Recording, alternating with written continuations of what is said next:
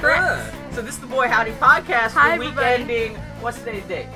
Who no gives idea. a shit? Look on your fucking computer while you're listening to this. It is, of course, the week before National Annie Day. Oh, So yeah, that's- Annie's birthday is next Thursday, February 2nd. That's right. So if you want to send her a gift in the mail, what's your address?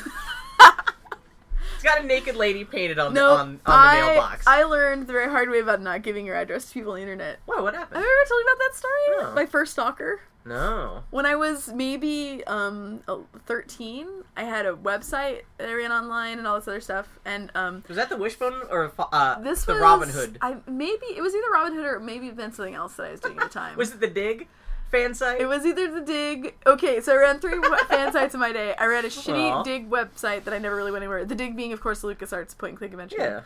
Yeah. Disney's Robin Hood, which we talked about, and also The Real Adventures of Johnny Quest, which I don't think I've ever talked about on the air. Wow, okay. But these are the 3 fan sites I ran and or was involved with at the time.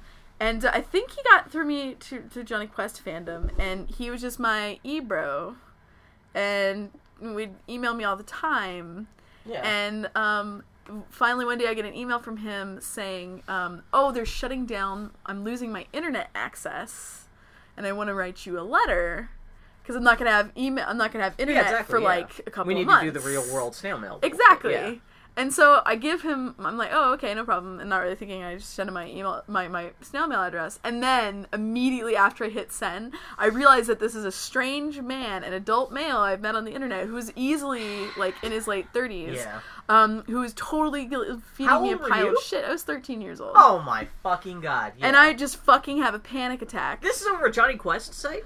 Well, I mean, it's fandom bros. Yeah. It may start in fandom, but Wow. for real fandom bros, it does not stay in fandom. Yeah, he could be listening to this right He now. may be listening to this right now! He could still be stalking me. Ew. Well, here's the thing. I never heard from him again, one way or the other. But never did he send you anything. something? No, Oh, never okay. anything. That was the last time I heard from him. I freaked out. Oh, I thought this was going to end with him sending you a chocolate mold of his penis. It never. Thank God. I freaked out. I did not go on the internet again for like a couple of months. Okay, so that's not actually, that's a scary story, but it's not interesting in that it ends with like... It's not actually an interesting story. You didn't get a jar of mayonnaise. Mayonnaise. That's right. Oh, yeah. No, it was just one of those things where it was like, that was pretty much set the tone of the internet for me for a long time. That was a good Just that first it's lesson, like- too, yeah. Exactly. It could have ended worse, is all I'm saying. Instead, I just freaked out to my parents, had a long conversation with them about... Oh, so they knew. That's actually cool that they... well, I told them immediately. Okay, yeah. Because I freaked the hell out. Rather than just hiding in your bedroom wondering if the guy was going to climb through your window. I freaked the hell out, and I talked to my parents about it. Because It's funny, because square. me being a guy on the internet, I have no problem putting my address on the internet, and all the girls I know, when they see, like, me just randomly Oh, you put drive my- me crazy with that. Like, everyone's like, what are you doing? I'm like, who's going to come after me? And even if they come after me, who gives a shit? If I die because of the internet, that's hilarious. I don't mind being an Onion article. If my death can be instructive for other fat white men. See, I have been very fortunate that pretty much every single experience that I have had because of the internet has ended well. Yeah. I have maybe had like 20 or 30 real life interactions that were directly caused because of the internet, like people that I've met because of the internet, and only 2 of them ever went weird or bad. Okay. And it was, it was fine, and but I feel like that statistically is really good. Having said that, if I had children, they would not be able to have the internet ever. I don't understand that. Like, yeah, if you have kids now, Ever. like Jenny kept raising their kid Taryn. I have no idea how. Like, are they going to give her like my first laptop when she's 6? Ugh. Like, what do you do? If I ever had a baby, and thank God it's off the table, I would just move to find a a bunker. baby. I'm gonna move to a bunker in like the Nevada desert. And I forgot to tell you for your birthday. No! I got you a baby. No, I stole a black baby, a blood diamond baby. It's coming in the mail. for your birthday. I took this thing that will take your love and your money. So yeah, it's we have to do this quick because Andy's got to be out of the house in 2 hours. Okay, so yes. What have you done this week? Bill? I've done what I do. I have a list. As Of course, because Of you're Bill course, because Mudgeon. I'm Bill Mudgeon. I went to what? What did you do this week? See, this is Let's where start Bill's with going to you. try and be genteel and say, "What did you do?" because you tend to and take then it's longer. going to be chased And by. then No. It's because I have punctuated things that I talk about, whereas you have a list that you read off. Yeah, it's very quick, in and out. I did this, I did that, I did this. I can gauge how much I indulge myself in rattling off this list, depending on how long you take. Because you don't have a list. You're all free floating. That's You're right. a hippie of talking. I'll do it live. Yeah. That's right. So yeah, what'd you do this week? Well, no, I had a very busy work week, so my free time was occupied by a couple things. But I went to go see Haywire, which I enjoyed Immeasurably. I know you went to go see Haywire. And I saw it separately. We didn't see it together. I could see by the look in your face you would like to take a gentle dump on it, and it's only going to be gentle because I liked it. So I'm going to go first. I really liked Haywire so much. I enjoyed the music. This is starring... I enjoyed the cinematography. I enjoyed... Yes, it is starring a mixed martial artist who, guess what, can punch people better than she can act. Fuck everybody who has problems with that. We and Annie have not even had a chance to talk about it yet. She has no idea what my actual opinion of the film is. I can see that She is just insanely defensive about this movie. Well, because all I have read are a bunch of people saying this is a really good film with a woman who can't act for shit. When you go see a movie about a woman who can punch a man until she is dead, and then you're like, she's no Meryl Streep, fuck everybody. You know what? One of my favorite movies is The Professional, and John Reno is such a good actor. Just going, So I cannot throw too much shit at Haywire. I thought she was totally fine for what she needed to be. We know what I wanted? I wanted a woman who could have who has cornrows, and I believe why. Go ahead. She gets cornrows. It's her power up. Oh god, I'm spitting all over the place. She has cornrows because you can't grab onto it. No, but she gives herself cornrows. Like she has a moment. It's about Haywire is about this lady who works for a private military firm, and she was gets an set up. ex-marine, and she becomes basically a secret agent. Her dad is Hudson from Aliens. Bill Paxton. Did I ever tell you? Yes. My mom carpooled Bill Paxton. Really? When she was a kid. Oh, really? When they were kids. How'd that happen? They carpooled together. I can't remember if it was to school or church or what. Oh my But they God. carpooled together. Oh, and apparently Bill Paxton and his friends were a bunch of weirdos and really creeped my mom out. Well, he did. Bill Paxton was a weirdo. He and his friends, they're the ones who wrote and directed the little fish head song. Fish heads. Oh, seriously? Poor little fish heads. Yeah, I think he directed that video. The guy's a goofball. Yeah. And then he started Apparently Titanic. he was a weirdo even when he was a little kid. Yeah, That's are you shocked? Well, that's fantastic. Anyway, yeah, so Haywire was a Marine, and now she's backstabbed. Just call her Haywire. That's what else? What's her real name? Larry. Who knows? It's Haywire. So she gets Mallory. Mallory Kane. Because I like that name. People. Fuck Kane. you. No. She's basically all you need to know is she's badass and she's betrayed. So she just kick all the men who betrayed her. She has to kill everyone. She gets to kill everyone. And it's a very short movie because once she gets betrayed, she just kills everyone. It's so to the point. I loved it. The ultimate villain turns out to be Antonio Banderas' beard. He's got He's got a great beard. That's a beautiful beard. That's one of the best beards I've seen in a film. I'm bummed that when he actually shows up at the end of the movie, he has shaved it off. And of course, that's why he loses his inevitable fight with her, because he shaved off the beard, and that was his only protection. By the way, it ends with Antonio Banderas being punched by Gina Carano. Yeah. Is that her name? Because I keep on calling her Gina Gershon, or... I think it's Gina Carano. Gorgoplex. I think that is her name. She is also a Texan. You know what? Okay, people of the internet, you may not know who this lady is, but if you've ever gone to Reddit and you've seen people jerking off to, animated gifs of this hot lady at a sporting event biting her lip, and everyone's like, oh my god, who's she? That's her.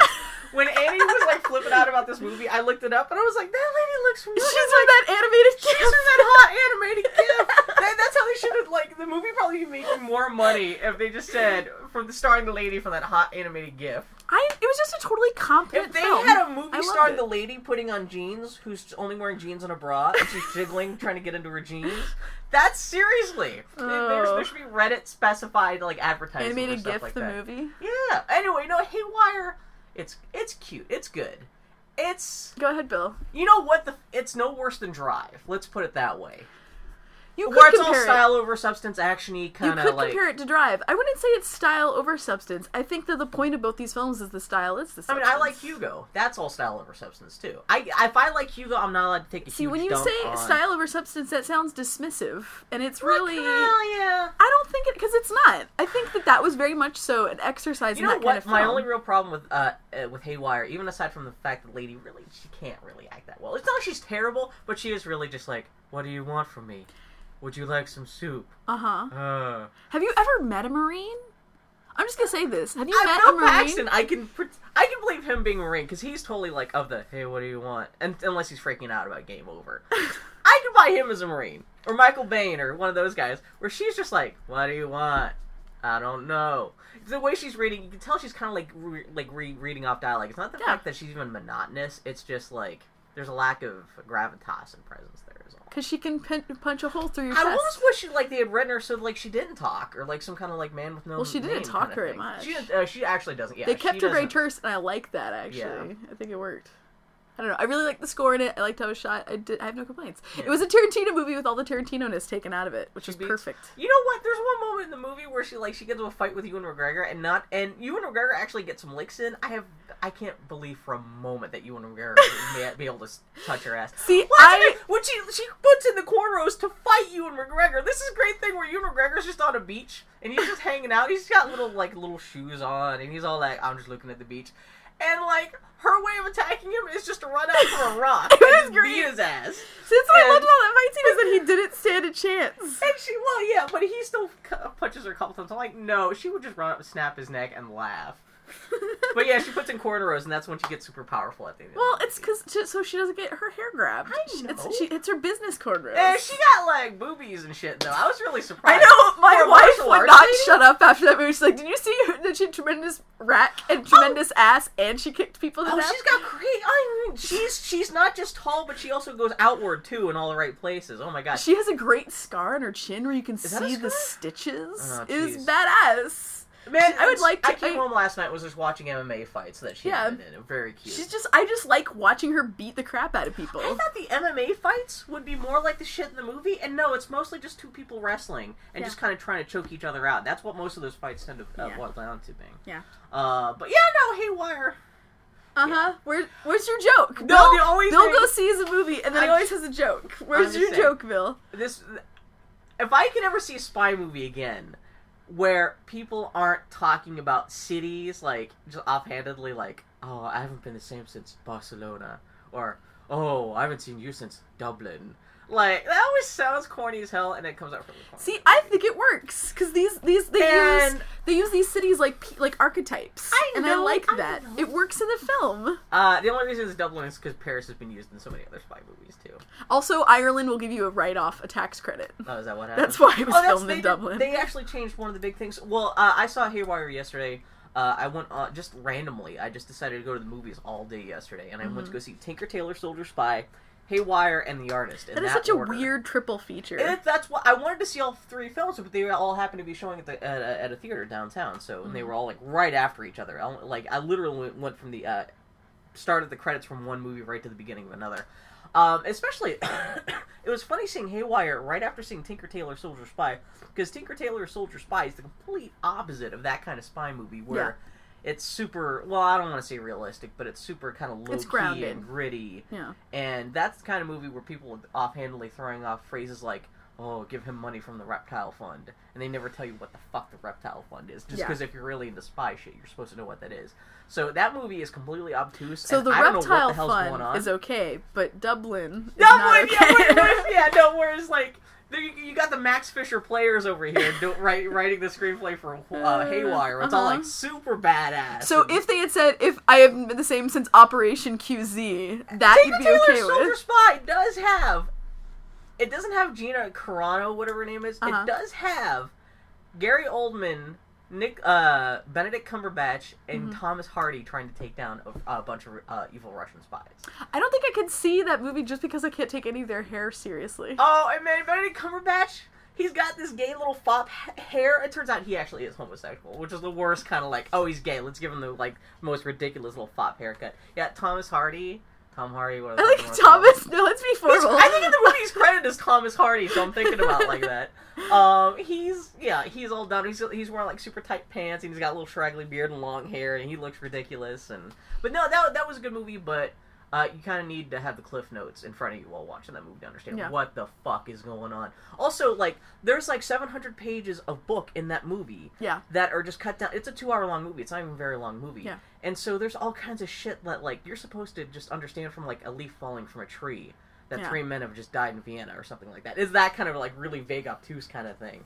Whereas, Haywire is just fuck you punches. Well, Haywire is just a very direct, straightforward sort of narrative. You can't even really compare the two because they're so existing in such complete opposite ends of the universe. It's like apples and elephants. Seeing those two right next to each other, my head almost exploded though. Going from well, then one how theater to the other. how is it is that with the artist as a chaser then? The art, well, that's a hell of a palate cleanser. So I had never even heard about the artist until our friend Dylan had told me about it. She was like, "Oh, there's this French movie. It's filmed in black and white, and it's a silent film." And I was like, "Oh, that's fucking weird." And so I went to go see it. Yeah, the artist is about this silent movie star named George Valentin, who he's like, it's not a documentary or anything like that. It's all fiction. But he is the biggest silent movie star of the late 1920s. But he gets totally destroyed by the invention of talkies, and he's not prepared for it. So it's all about his life getting destroyed. Meanwhile, his protege, who's this lady named Peppy Miller. She stars in one or two small silent films before jumping to talkies, and turns out she's really good at being in the talkies, and she becomes the biggest star of the talkies. And so she ends up trying to help him out and try to help his life get put back to order. But it's a comedy. It sounds like it's really depressing. Yeah. Like the third. Well, I mean, that's kind of the premise of Singing in the Rain. Yeah, so, exactly. You know, yeah, the third. You could make it work. Oh, you know, that's actually a good point. I didn't think about that. Yeah. Singing in the Rain, is there a cute dog in Singing in the Rain? No. There's a cute dog. The third major character is a dog. There's four major characters. There's the silent movie star dude, the talkie chick, John Goodman, the movie producer, and a dog who's super cute. Little Jack Russell Terrier. All you need to say is John Goodman is in this movie and I will go see it. He's looking old. He's lost some weight. He's old. And his face is hanging now. I was like, oh my god, he looks like Grandpa now. He's Grandpa Goodman. But yeah, that was cute too. And it is completely silent, but it's got a whole silent movie score tacked onto it. So you're not just sitting there hearing other people cough in the theater going, Oh, the best part! Oh, Haywire! The best part about Haywire, in the theater, there was an old lady in the back of the theater who kept on cackling. Oh yeah, whenever shit went down. There's a part where did your audience lose it in that part too? Because my audience lost their shit. She shoots someone in the face. Oh man, this lady went.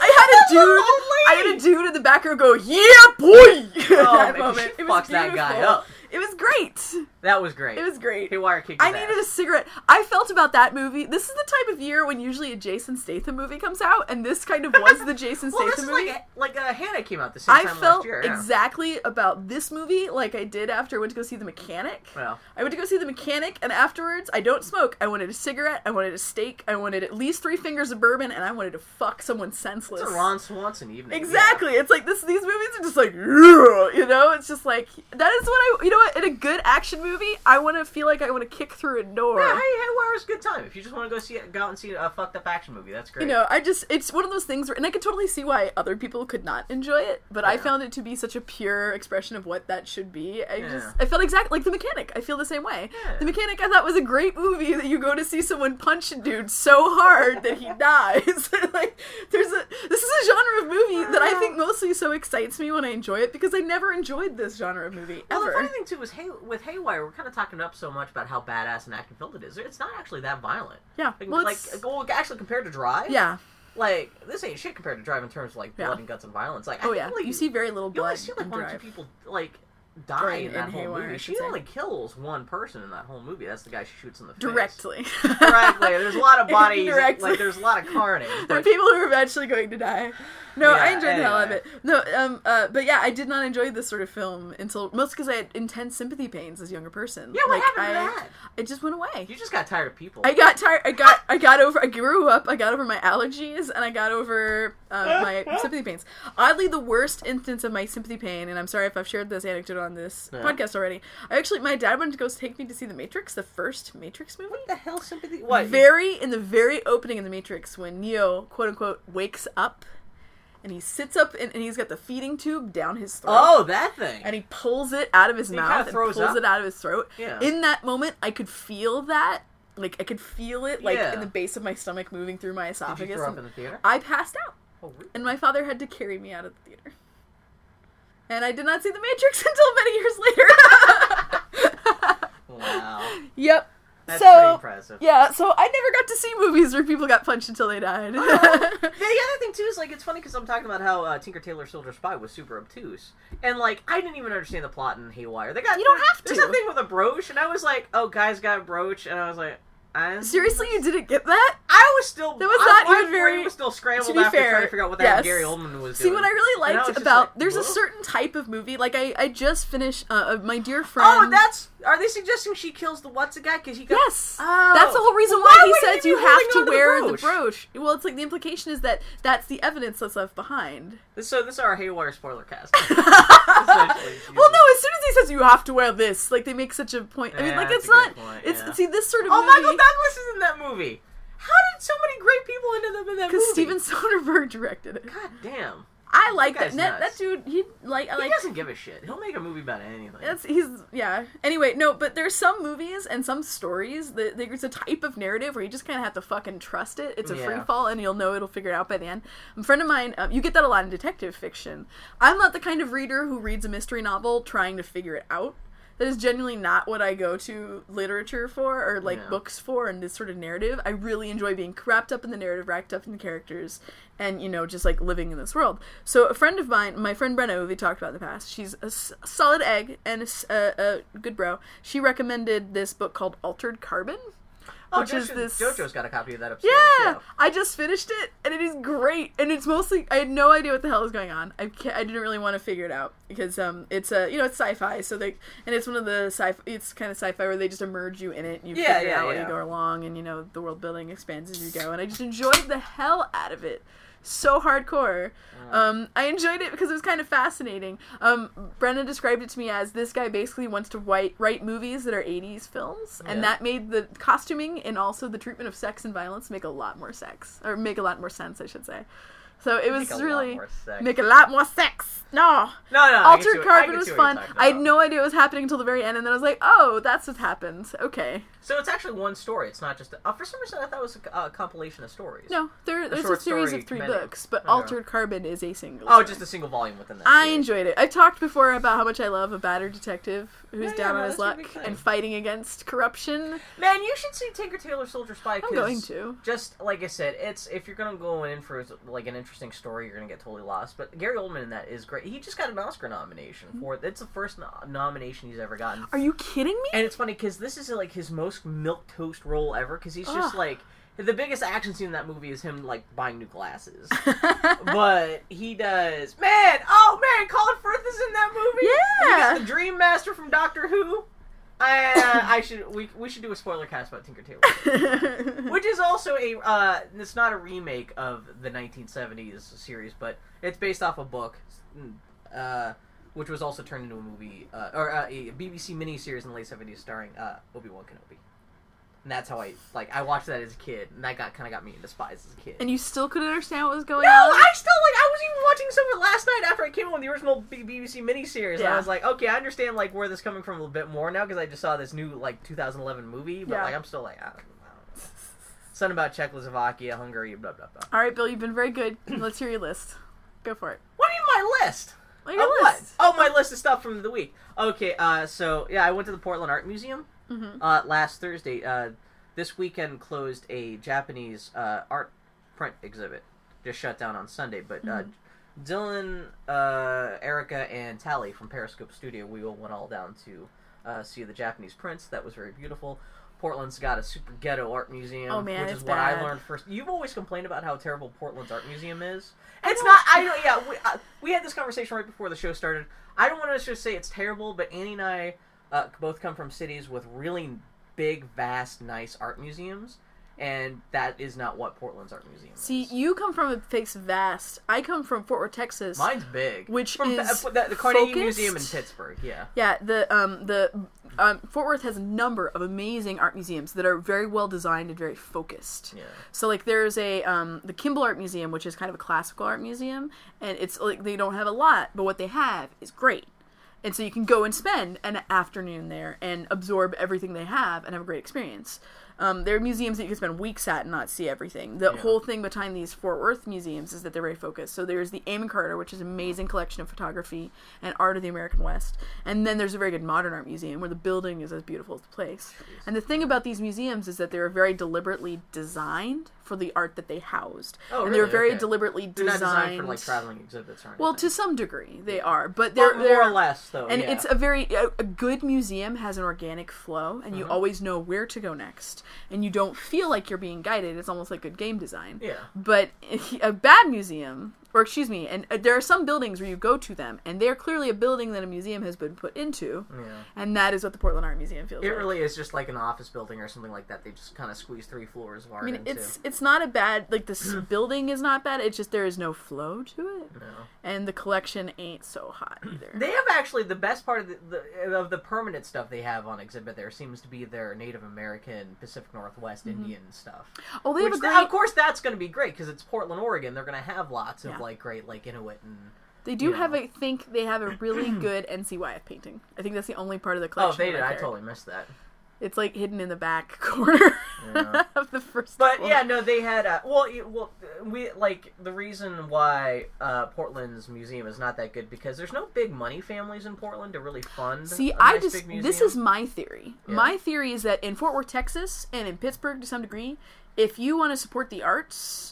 Like, it's much, it's a much more narrow path to follow. Like, in Portland, if you love the art scene, well, shit, there are billion bajillion art galleries, there are billion bajillion dance troupes, there are billion bajillion, like, theater. There's so much shit going on. Focus. Exactly. Yeah. Whereas if you die in Fort Worth, Texas, there's only so many places you're going to give your money to. Well, my only experience is the Carnegie Museum in Pittsburgh, and that's put together just because some old guy died. That's true. Ultimately, it is oil money. And so, yeah, it is still like, it's oil money in Pittsburgh, it's steel money, or oil money in Texas, it's steel money in Pittsburgh. Really don't have... Well, it's probably a combination of the two dynamics. No big legacy families in Portland versus what art money floats around in Portland just gets distributed among a wider base rather than... Basically, we need the Nike guy to... Yeah! Instead of putting Leica shit. That is our... Yeah, Leica is our art museum, practically. They're just making... That's Portland's big artistic endeavor there, yeah. That's the closest thing we've got to a rich guy starting an art thing. Yeah, Leica being the animation studio that created Bowling for Columbine. That's right, Bill. Yeah. Get it? Or Coraline. Coraline. And soon Paranorman. No, but, it's the Portland Art Museum. Makes me sad. Yeah, makes me sad, too. Some rich bitch needs to die and buy it. But this Japanese print exhibit was fantastic, dude. They had 2 whole floors of all kinds of Japanese prints from, like, 200 years ago. The 3 best things there were... they had a couple prints by my favorite artist, Japanese print artist named Hasui. It's Hasui. He was actually from the early 20th century, so his shit is not super old.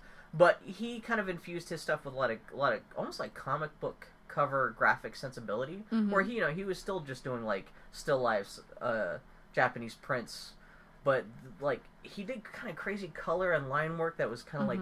If you've ever seen the artwork of Ivan Bilibin, he's this Russian guy from the early 20th century too, who did very kind of graphic stuff. It was almost like Art Nouveau with very thick lines and a lot of playing around with form and shape and design. And this guy kind of like took some of that Western sensibility and put it into Japanese prints. And they had a couple of his stuff that was fantastic. And he also created this big fold-out thing, which actually showed how prints are made. Oh, neat. Which it shows you which element, like, you start off with, like, here's the background, and it shows, like, okay, if you take the background and put it on a print, this is what it looks like. And the next part of the fold was, okay, here's the next element, here's what it looks like combined with the next one. And so it was, like, this, like, 6-foot-long fold-out thing. That was really cool.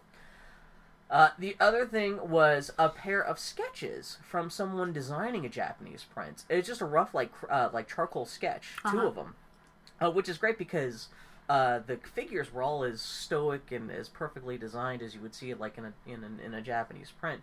But like whoever was designing it, they obviously spent all their time on the figures. But the background was just kind of like really kind of rough scribbles and just like it's hilarious because you kind of tell this guy was just roughly like, oh, I'll put some pretty Japanese print shit here and some his shit here. And like Dylan and I were dying at how like it looked like exactly like something you'd see down at Periscope Studio. Somebody just sketching out roughly like I don't know something here, blah blah blah blah. Yeah. The third coolest thing was a picture of a cat.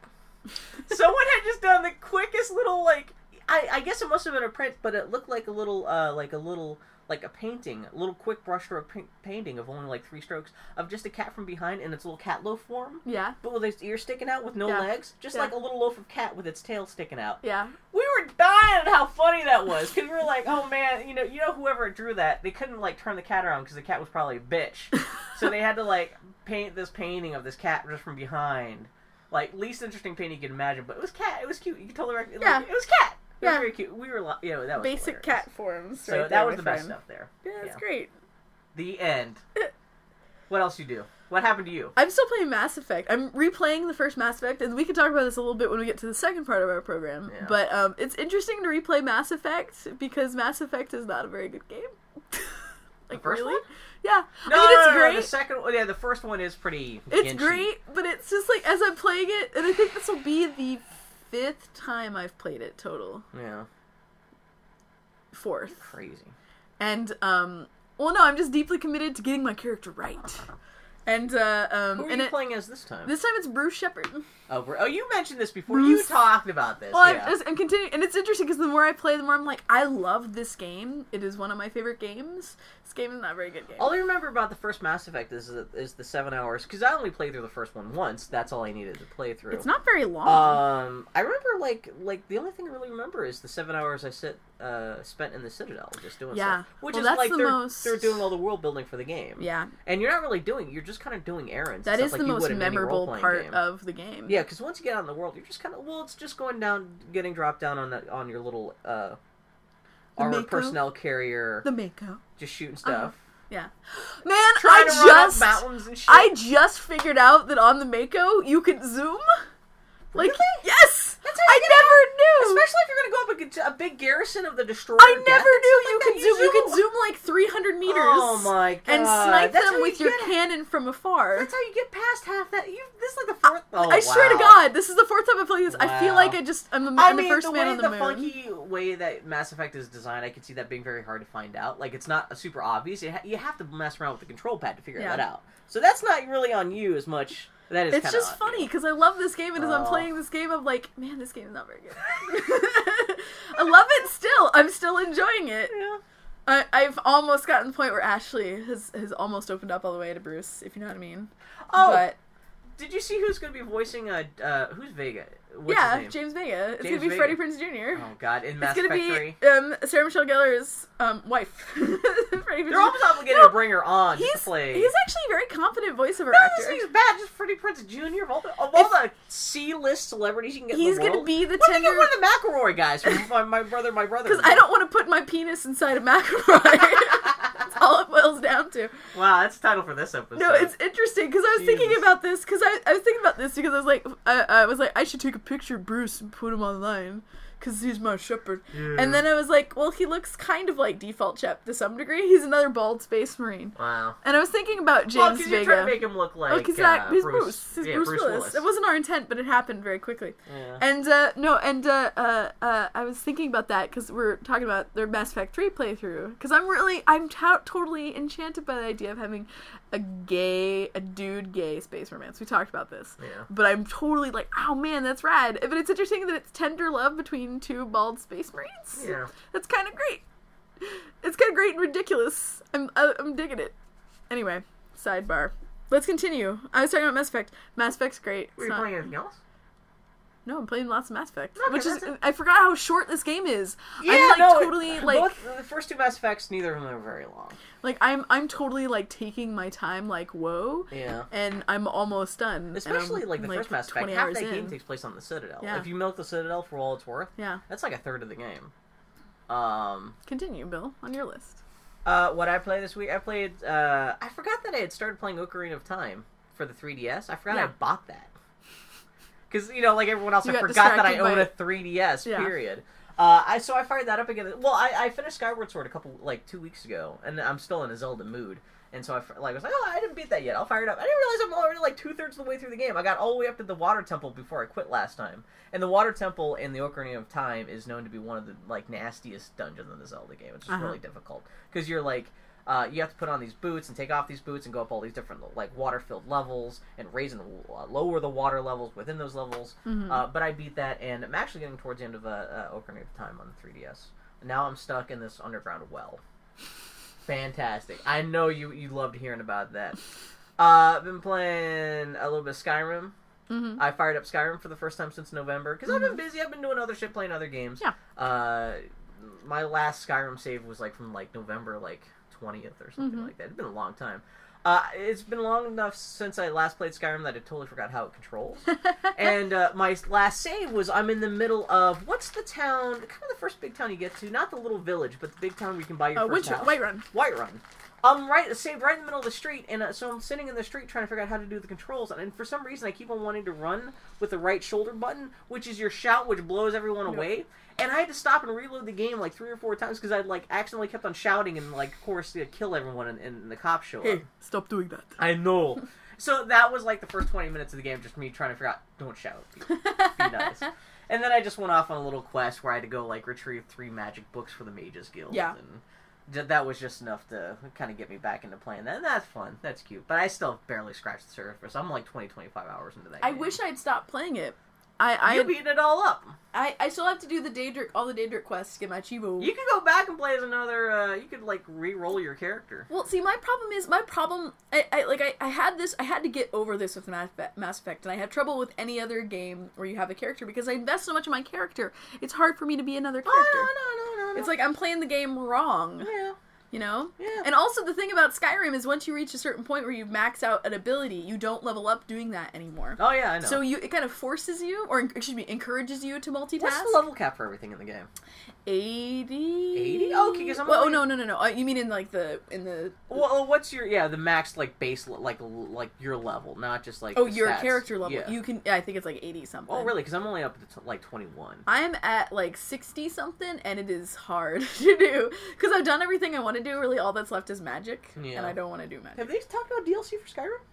They've said that it will happen. They said they're going to take their time with it, because they're not going to rush anything out. Okay. We're probably going to in a year, still probably and it's probably going to be, like, 10 hours of content. Yeah.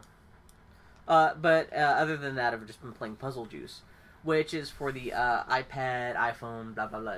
It's an iOS game where it's... Puzzle Juice is essentially it's just Tetris. Have you heard about this? It's a really good game. It's Tetris, except when you complete a row of blocks in Tetris, those blocks would just disappear and you get points for them. Mm-hmm. In Puzzle Juice, those that row of blocks will turn into letters that you then have to use to you have to highlight them to spell words. And once you spell a word, that's when they disappear, and then you get points for them. But shit's still falling down from the top, and oh, it's fucking crazy, though. It's really good. It's only a single-player game. It's not like you can play it online with, like, Words of Friends or anything like that, because it's not asynchronous. It's not something you can. Yeah, exactly. Yeah. It's really cool. You get power-ups where things explode and slow down time and things like that, but that's been very cool. Oh, man, one thing I did want to say about Mass Effect, speaking of DLC, do you remember when you could pay 80 Microsoft points, which is like, what, $1? Yeah. And get 3 hours worth of DLC? Oh, God, what happened? No, I think that, I was talking to my wife about this. But I remember that. Now it's like $8 for like an hour and a half. It cracks me up, because I was like, I was playing the Bring Down the Sky DLC. The prices on everything on Microsoft Live are slowly going up. I mean, what it used to be like, average price for an Xbox Live game was $10, now it's $15. This is not me saying in my day. No, but I'm just saying. This is genuinely, that was back when they didn't know how to price things, when Horse Armor was $5 and 3 hours of DLC was $1. Yeah, now they know what people were willing to pay for. Now they can kind of juice people for that shit some more. I'm part of that problem. Fuck people. I know. I don't buy... Man, suppose I'm super bummed because the first real big hearty piece of Saints Row 3 DLC came out this week. Mm-hmm. Supposedly it's pretty bad. It's like $10, $10 or $15. It's supposed to be pretty expensive. And it's mostly just THQ bullshit. is talking about how they were going to have 42 weeks worth of DLC planned. Hopefully the rest of it's better, because this first batch sounds like it's pretty funky. I don't mind DLC that adds to the narrative, but so much DLC has been not worthwhile. We could do a whole podcast on DLC. Yeah, that's actually a good point. Anyway. So I have a list of stuff to talk about that's not necessarily a thing to my... do you care about the Oscar nominees? I think it's cool that Melissa McCarthy got nominated. Yeah, she's a... Snooki? Yeah, Snooki. Sookie? So okay, no, wait, Sookie. Is it Sookie? What was her... Because there's Sookie Stackhouse now from True Blood. There's Snooki the dumb bitch. And there's Snooki or Sookie from Gilmore Girls. She was Sookie. She was not Snooki. She was Sookie. She was Sookie. She was Sookie? Oh, God. We've now said her name enough times. It is Sookie. It is Sookie because her husband, the dude who played her husband on the show, I've seen him at my workplace a couple of times. Oh, really? And I have a coworker I go over to and go, it's Sookie's husband. Do you ask him? Like, wasn't that his husband in Bridesmaids? Do you go up to him and ask him who's a bear? No. I I thought that was her husband in real life. No. Because, okay, Melissa McCarthy, she's the quote-unquote fat lady from Bridesmaids everyone thought was the best part of that movie. Yes. She was on Gilmore Girls, so she played a really cute character on that. Named Sookie, which is why we're doing this Yeah, right now. exactly. And so she got nominated for Best Catering. On Bridesmaids. No, I was glad to see Bridesmaids is an Oscar-nominated film. I'm just... Did Kristen Wiig get nominated, too? I think... Well, they got nominated for Best Screenplay. Oh, and she wrote... Oh, okay. And she wrote it. But no, it's just nice to see comedy, like, because it's, like, being held on the same level. That's a good point, yeah. That's really what I got excited about. Because, I mean, God bless her, she deserves everything she can It's nice get. also it's a lady comedy, but yeah. Beyond that, I mean, just comedy, period, is so hard. Somebody pointed out, like, Bridesmaids is really just the motion picture just filled with, like, sad reaction shots from Kristen Wiig. That's like, if you take all those reaction shots out, that movie's something, like, only half as long as it would be. But yeah, Oscar nominations. I'm just happy Hugo got a lot of nominations, because that's a good movie. But then again, like I said before, that's kind of a slight movie. I was talking to Dylan about it. She fucking hated Hugo. I was like, yo, Dylan, you should go see Hugo. It's French, and it's cute. And she just came out, she's like, that writing in that movie's bullshit. The characters don't make any sense. And it's funny, because I'm reading the actual book that Hugo is based off, called The Invention of Hugo Cabaret, which is a kid's novel. But it's kind of like a comic in that it's interspersed with long passages of full-page artwork. Mm-hmm. But the text and the illustrations are not mixed, so it's not really a comic, even though it is kind of aspiring to be. And all the story and writing problems inherent to the movie are actually just plucked straight from the book. Mm-hmm. So it's not like the screenwriters fucked up on that, but. Even though the screenwriter of Hugo is the same guy who wrote Star Trek Nemesis, which is one of the first Star Trek movies ever made. I'm just saying. But Hugo's pretty! Go see Hugo, and don't go see it in 2D, because that's bullshit. Hopefully, Hugo got 11 nominations, which is more nominations than any other movie this year. Fuck yeah, it's a cute movie. But it's not, I mean, this has been a shitty year for movies all around, because like I said, Hugo's good, but it's very slight. Movies this year. Like, I wouldn't recommend people go see Hugo because it's, like, an interesting story. I think the only movies I saw in theaters this year were Haywire, which I saw opening night. I felt so strongly about it. Well, last year. Drive? Oh, we were talking about last year. Yeah. In the last 365 days. In the calendar, 211. I saw, like, Three Musketeers in 3D, and... You're part of the reason why no one goes I'm part of the problem. I think that I didn't see any of the superhero movies. Yeah, I saw Drive, I saw Hannah. Glorious Bastards, did that come out this year? I finally got to the point now I'm like, I will go see it with $3 and I have a beer. There are very rare movies that I will go out and... Portland is so good for second-run theaters where you go see a movie for $3 and see it with a beer. Yeah. Like, Drive's at the Academy now. I wish I'd seen it at the Academy rather than, like, the whatever theater I saw it at. Oh, we saw it at the big, like, $10 theater. Yeah, we saw it Drive would be great for, at the Lloyd Academy. Man, okay, tiny session. So I almost went to go, because Drive, the closest movie theater to me, really the best theater, is this place called the Lloyd Center. There's a movie, but it's got this big parking lot, but the parking lot... Not a sentence. I know, it was not a sentence. The parking lot is right by a brand new Max stop, which is our rapid transit train here in town, and people keep parking in this parking lot and to go on the mass transit. And so the response has been, well, this giant fucking parking lot, we're going to close off 2 of the 3 exits. There's one exit in and out of this theater, and it is fucking Thunderdome every time I have gone. Oh, I had not seen that. It has gotten to the point now where I'm not going to that movie theater anymore. I would rather schlep out way in the other direction and go see, like, to the stadium theater and go see a movie there. A lot of people who go to that mall that is adjacent to that movie theater are fucking psychopathic too, so that's just a bad scene all around. It's like and mall then you traffic. block off 2 of the 3 exits? Yes! Oh my god, it was like, I'm never going to that theater again, which makes me sad, because I did like it, but no, I'm never again. I'm going to go to the movie theater behind the Joann's Fabrics. That's my new plan going forward. I saw the triple feature I did yesterday was just the Regal Tower downstairs, or the Fox Tower downtown.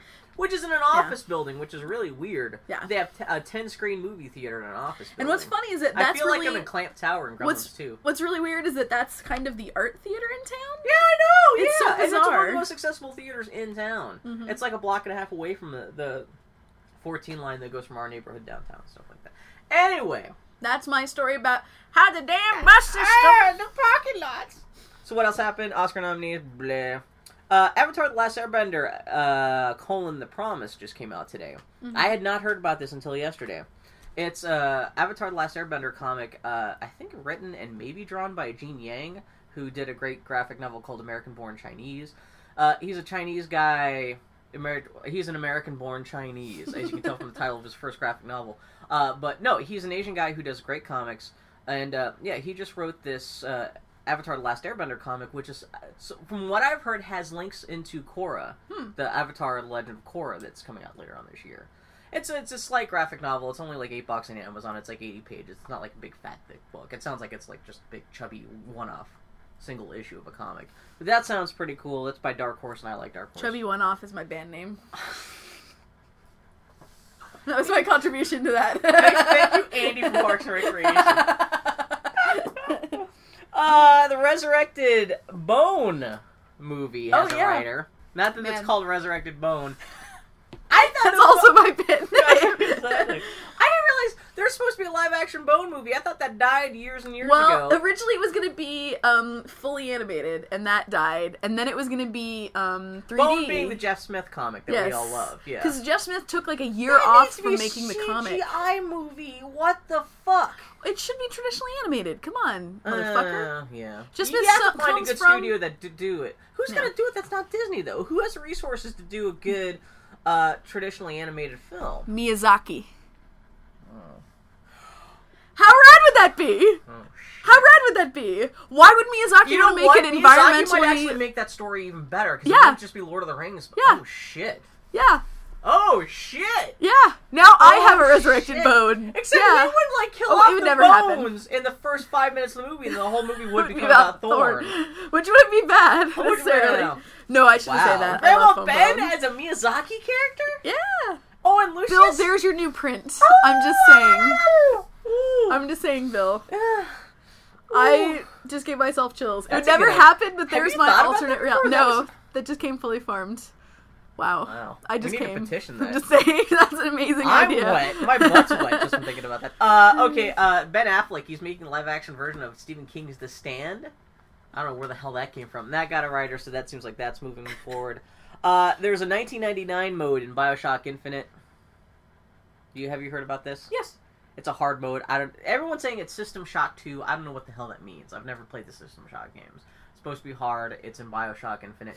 You know what? You know what? That's great. What we need is a fucking release date. Fuck that shit. Tell me when it's coming out. I can put down pre-order. Shut up, Ken Levine. The Chuck Jones Experience. What's the Chuck Jones Experience? Now you have me interested. What's that? It's fucking news. I'm gonna tell you about. What the fuck you think it is? No, Chuck Jones Experience sounds potentially ghetto. The Chuck Jones Experience is just open up in Las Vegas in the Circus Casino. That sounds problematic. Wait, I've been to the Circus Casino. I've heard a terrible thing. I only know Circus from Fear and Loathing in Las Vegas. When I went on a family vacation to Las Vegas with my when that brief period where Vegas was being marketed to families, that week and a half. It was like a summer. Let's do it! Here's my anecdote from Las Vegas. Walking down the street with my little sister, and there's strip clubs all around us, and so I go, Katie, I wonder why that didn't last. I grab her hand and tell her to look down. We look down. On the street corners, there are people giving out pamphlets for the strip clubs. People grab them, immediately drop them. The street was literally paved with pornography. How old were you and your sister? 13? 14? Oh, man. My sister was like 11 or 12. It was a fun trip, though. So, we stayed at Circus. It's a terrifying place. How many kids are going to drag through that environment to go take them to the Chuck Jones Experience? That's a weird thing to choose. So the Chuck Jones Experience is just, it's as sad as this sounds, it sounds like the preeminent place in America if you want to go teach people about what Chuck Jones was and who he did. Mm-hmm. Wait, that's exactly what it says right inside of it. What Chuck Jones was and who he did. The Chuck Jones Experience. But yeah, it's supposed to be like a little Chuck Jones museum where you can go in there and like you could learn how to paint animation cells yourself. Seriously? All kinds of shit like that. Yeah. It sounds kind of cute, but I can see that shit's getting shut down on a week and a half. Here's the thing, though. I wish we could send this exhibit back in time to when I was staying in Las Vegas, because that would have been the only thing. Your shit would have just flown off. I would have literally lost my shit. Your girl penis would have shot off and walked around your brain. I would still be in Las Vegas. I would just live there. Along with this comes the news that 1 in 3 people cannot recognize Bugs Bunny. Half don't recognize Daffy Duck. We're getting old. Oh, man. Well, it's got to the point you can't watch Looney Tunes on network television. There's no Saturday morning cartoons for that. You have to go out of your way to, like, maybe on Cartoon Network or something like I that? think you have to, like, there's, like, it's like a primary, like, what's it called? Like, a channel you pay for that has Looney Tunes. Yeah. This is directly linked to the failure of American youth. Yeah.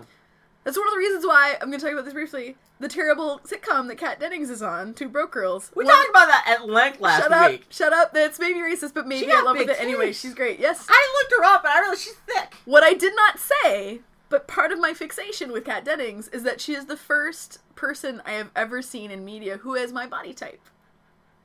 So it's fascinating to watch her, because I'm watching and thinking, I can wear those also. Yeah. I'm taking fashion tips. Shut up. Everyone's talking about how hot she is. You're like... Well, I don't mean that in a blah. I mean, I have her body shape. So it's really fascinating, because it's like, man, I really do want to write the costume director and go, hey, bitches, where you get that? Because I won't wear that. Why not? What's going to happen? It's a weird thing. Anyway, I don't have many people that I can go, I want to wear their clothes. You know, I can see that. I can totally see that, yeah. I have her exact body type. Wow. Anyway, You get this terrible TV show. At least you can get a name for what that body type is called to make you easier finding clothes. There we go. Because Annie, how do you describe yourself for the viewers at home? Like, how do you even describe? Go Google image search Kat Dennings, make her fatter, and I'm Kat Dennings. Wait, honestly, you're not fat. No, I'm not fat. I got me a tum, and I got me what we can colloquially call saddlebags. And What the hell's saddlebags? It's saddlebags. You got them on your legs. They're your saddlebags. You got hips? What does that mean? Well, I got hips and I got tits, but I got the tum that almost. You got cancels everything. out. You got the fertility goddess thing going. Really? There we go. That's it. Fertility goddess. Annie is the most stereotypically feminine. Like, your body type went out of fashion in 1910.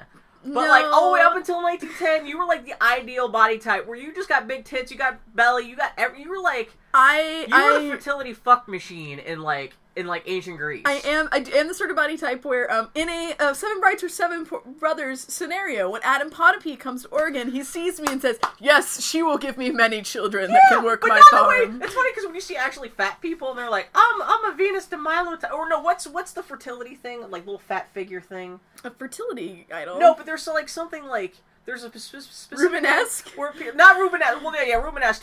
You're Rubenesque. There's something that when actual, fat, morbidly obese people are I'm, not Rubenesque, but there's something yes. Big bone? There's a specific little icon thing where people no, that's not what you're I know fat, what you're talking about. But you're not, in a healthy Rubenesque, I'm going to give off a lot of babies and buttermilk out my tits kind of way. It's oh my god, stop eating gravy kind of way.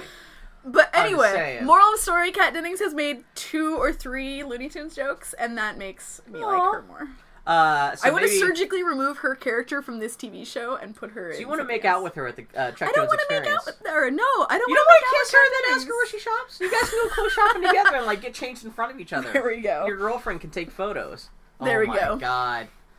That'd be too creepy. Wow. I have too much self-loathing to be in love with Kat Dennings. But I can. That is kind of weird to jerk off to somebody who's your exact body type. Exactly. Yeah. It's not. I want to maybe borrow. That's why I can't jerk off to Harry Knowles.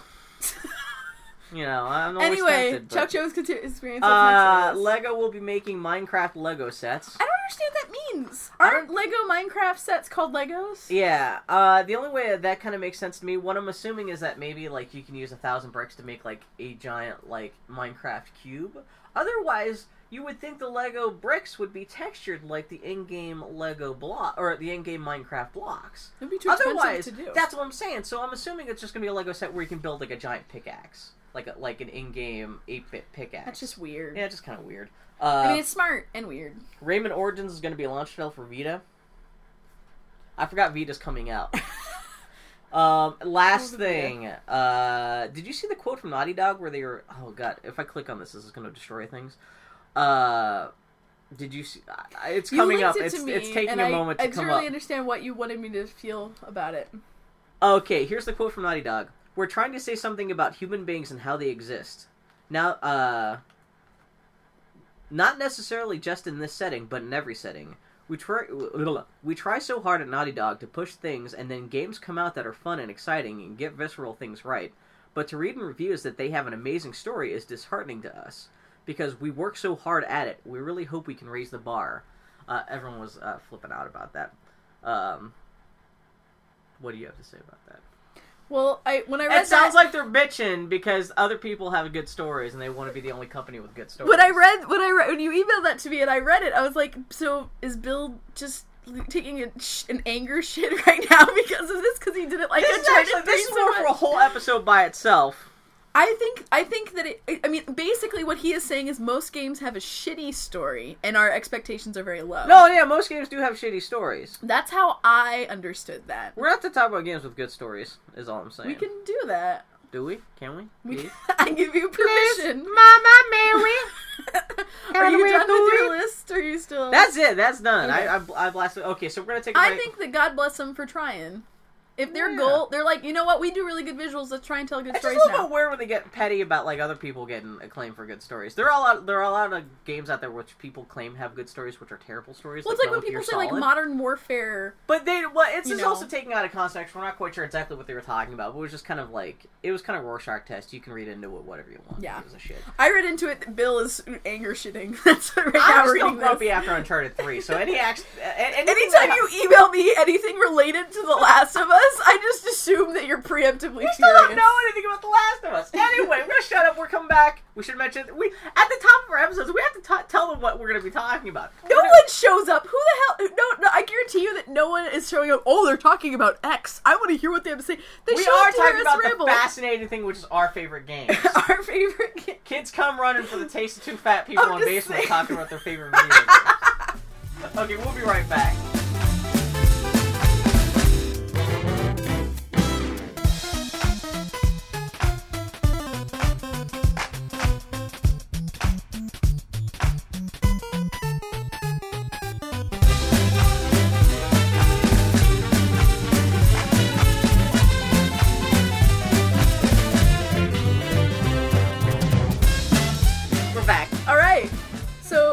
Friends, we're going to talk about our favorite games. This is always an interesting thing to hear from people because it's not, again, it's like when we were talking about the best game of last year. Yeah. It's not necessarily what you think are the best games ever made. It's what your favorite games that you enjoy. On Twitter I was complaining about how I couldn't figure out what my favorite games were. I couldn't figure out what my favorite games of the last gaming generation were, and like Rachel Edidin, who is a friend of ours, she was like, oh, just put your favorite, not what you think are best. I know what the best games in the world are supposed to be. Yeah. They're mostly bullshit. Yeah. Because my favorite games tend to be the most fucking retarded games. The only game that I have on my list that is from this generation is really a weird choice, so I'm right there with you. I thought it was... Oh, you... Okay, well, what's your first list? What's your title? What's your pick then? Well, I mean, I have a lot of games. Okay, well, what's your first pick then? Does not necessarily the one from this generation. Well, of course, the best video game of all time is Tetris. Ooh, not wrong. I mean, seriously. As someone who spent $8 on the 3DS version of Tetris? Specifically, the best video game ever made is the Game Boy version of Tetris. Because they put out the Game Boy version of Tetris on the 3DS. It was like $7 or $8. I bought the shit out of that. There is no version of Tetris. If you ever want to borrow my 3DS just to play I would buy a 3DS just to have it be my Tetris device, because Tetris is the best game ever made. I still think, as an electronic game you can play, that still may be the best. It is the best game ever made. Tetris has been the top of a lot of people's all-time 100 lists. It's kind of fallen off now. More, it's number one. Gears of War shit it's like number that. one. It is number one. Everyone in my family has played Tetris. Everyone. My grandfather, who doesn't own a computer, and who served in Korea, has played Tetris. And has said, Annie, can I play some more Tetris? Do you think 20 years from now people are going to be saying the same thing about Angry Birds, though? No. Okay. There is something in Tetris that you can play forever. Well, you can figure it out in not 10 seconds, but like 5 minutes. You can figure it out. But then once you figure it out, it's the typical thing of easy to learn, hard to master. Yeah, Tetris. Man. Shit, man! Well, you just blew the whole conversation. Stop talking right there. No, because my family and we did not have a lot of money. But we did buy a Game Boy. I can't remember why my mom bought me a Game Boy, but that was the first. Did you even ask for it? I can't remember. It was so. I mean, but I remember I think we actually broke our cartridge of Tetris. We played it so much. Like I think we wore off the contacts inside the cartridge, and it stopped playing. And we bought another one. It was just like I was at a used game store nearby, and they had a Game Boy with a Tetris, and I almost. I wish I had bought it. Because you could have bought that for $5. Exactly. Because it's the most arguably the most ubiquitous. Portable and the most... Yeah. See? I just go to my happy place. Oh man, and those sound effects! Yeah, it's got it's yeah. That was the only, like, I remember, because, I mean, you know, because they had the multiplayer, quote-unquote, the Game Link stuff. Yeah. That was the only multiplayer game I've ever played that I thought was actually worth the effort. To this day, that was worth the effort of going through the trouble to play multiplayer. Until Pokemon came out. That's right. No, but Tetris, man, the music, it's perfect.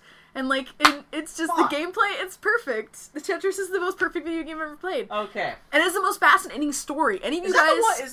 That's off your list? It's on my list. I put it on there. Yeah, Bill. We could just make this Suck on that. Tetris podcast. Tetris podcast.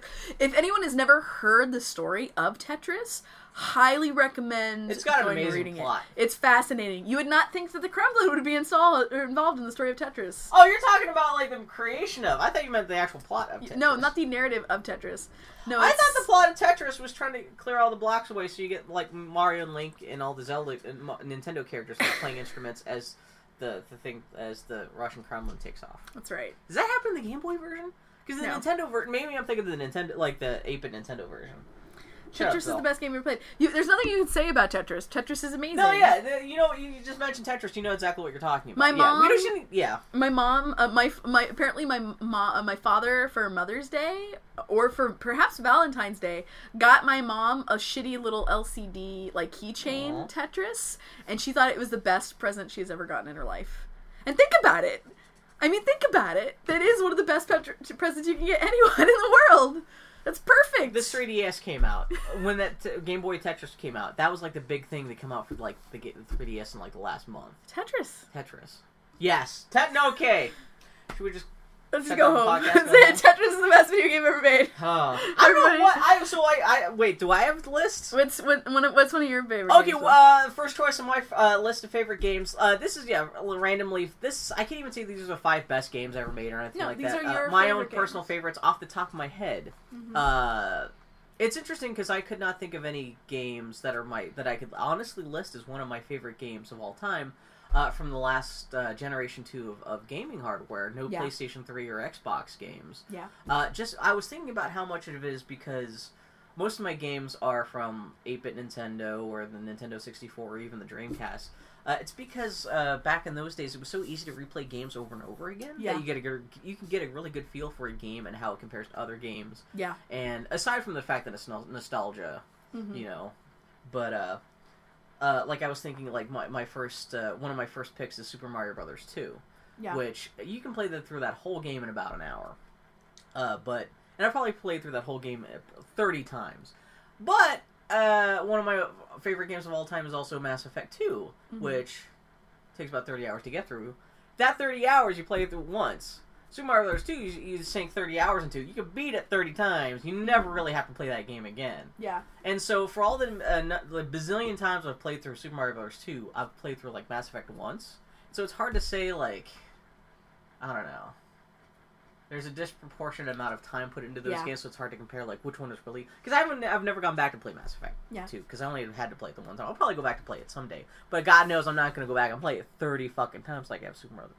2. Yeah. Anyway, so that's more about the criteria. My first choice, though, is Castlevania, which is the second NES game I ever played. I may have mentioned the story in the podcast before, but the first time I ever played the 8-bit Nintendo was when I was like 11 years old. I went to a friend's house.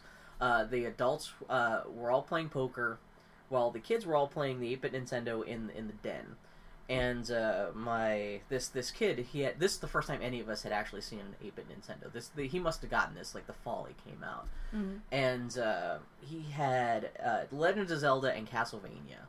And he showed me the Legend of Zelda. Totally blew my mind because the reason I even brought up the Nintendo, aside from the fact that I had grown up playing the Atari 2600 with my sister, and so I was so used to that. But I heard about the Nintendo. I heard it was supposed to be pretty good. I'd seen the commercials and stuff, but this is the first time I'd seen it there.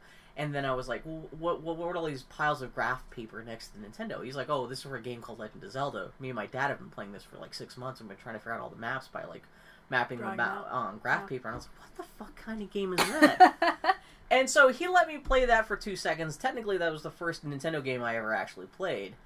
Didn't know what the fuck I was doing, got bored really quick. I appreciate how deep it was, but I was in so deep, I was just like, well, this is great, but, like, is there anything else that's more used, like, you know, like, a little bit more, like, simpler. And he was like, oh yeah, I got this game called Castlevania. And that blew my fucking mind, because, you know, instead of a big vast world, it's linear. You just go from left to right, just smashing zombies and stuff like that. But that was the first video game I ever played, because like I said, I grew up playing the Atari 2600, which showed me that a game could have kind of its own sense of art direction and atmosphere. Yeah. I mean, compared to games now, of course, the original 8-bit Castlevania seems super primitive. The music isn't actually that great. Yeah. No, it isn't that great. The music's so fucking good. Love Castlevania music. But it was so moody and atmospheric, like, it was the first time I ever, got sucked into a game, aside from that, this being the first night I ever actually played a Nintendo system. And I played that until dawn. And I only got up to, like, maybe the mummies in Castlevania. But even when I got my own Nintendo system about a year later, the first game I bought after... I think it came with Super Mario Brothers, but the first game I found a copy of that, you know, outside of the system was Castlevania, and I played the living shit out of that. Yeah. And that was just, like, the action was great, the graphics were awesome, it was so creepy. Yeah. It was just all around just a great package. Yeah. Yeah. Castlevania! And the music's still so good. It's so beautiful. And going back to, like, this last fall I was designing a Castlevania map to make a print of and sell. And so I was looking at a bunch of old screen caps of the original Castlevania. And it's funny going back, because I remember that game looking so kind of creepy and stuff, but I forgot how much of the game is just made of, like, bright purples and pinks and oranges and stuff like that, where it doesn't look like it's creepy, but, like... Well, to be fair, imagine it on your television with the fuzz of your TV and the dark of the room, and it just, you know? like, it doesn't sound like it would be that creepy, but, like, the way they just play those specific colors against each other look kind of, like, really lurid and kind of nightmarish, but kind of cool, and, you know, so... Yeah, that's still one of my favorite games. Plays great. Yeah. You know, it's just, you're smashing things. It's got all the classic Universal monsters where you're fighting Dracula and the Mummy. Yeah. And Medusa for no reason. Yeah. But yeah, no, it's that game's fucking the shit. Yeah. Yeah. Anyway. That's adorable. Dun, dun, dun, dun, dun, so next on my list of my favorite video games of all time is Super Mario World for the Super Nintendo. Oh yeah? Aww. The Super Nintendo was the first console that we ever had, and that was the first console. Yeah, because I mean I had a Game Boy, but really it was a Tetris playing device. This is the first thing you can hook up to your TV. Yes, because my family got it, and we would all play Super Mario World together. Like, that's the only, to this day, like, we had that Super Nintendo until recently. Yeah. And I broke it. Oh, you told me about that. Yeah, a couple of years ago. And my sister, I think, still feels betrayed, because we would still hang out and play Super Mario World. And that was the only video game that my mother would actually go and play by herself sometimes, too.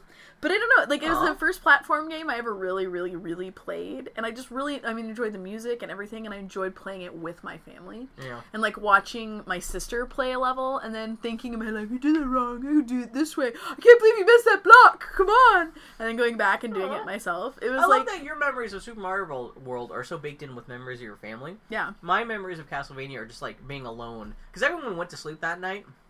It wasn't supposed to be a sleepover, but all the parents got drunk and they all just crashed. Yeah. Everyone passed out in the poker den. Like, literally fell asleep in their chairs, and the kids all went to sleep in the den.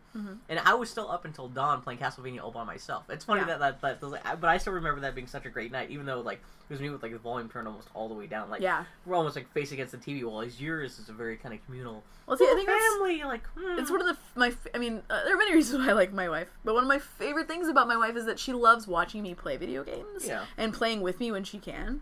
But it's so much more interesting to me as a communal experience when you can talk about what is happening and, like, having a dialogue about it. It's like, and that totally comes from playing video games with my family. Like, we didn't play much. We didn't own many games. We had Super Mario World and Donkey Kong, the Donkey Kong games. Can you recite any music from Super Mario World?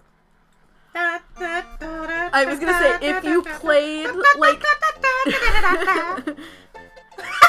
Oh, we should do acapella. You got me. You can't claim it's a favorite unless you can sing like at least 30 seconds of a song from the game.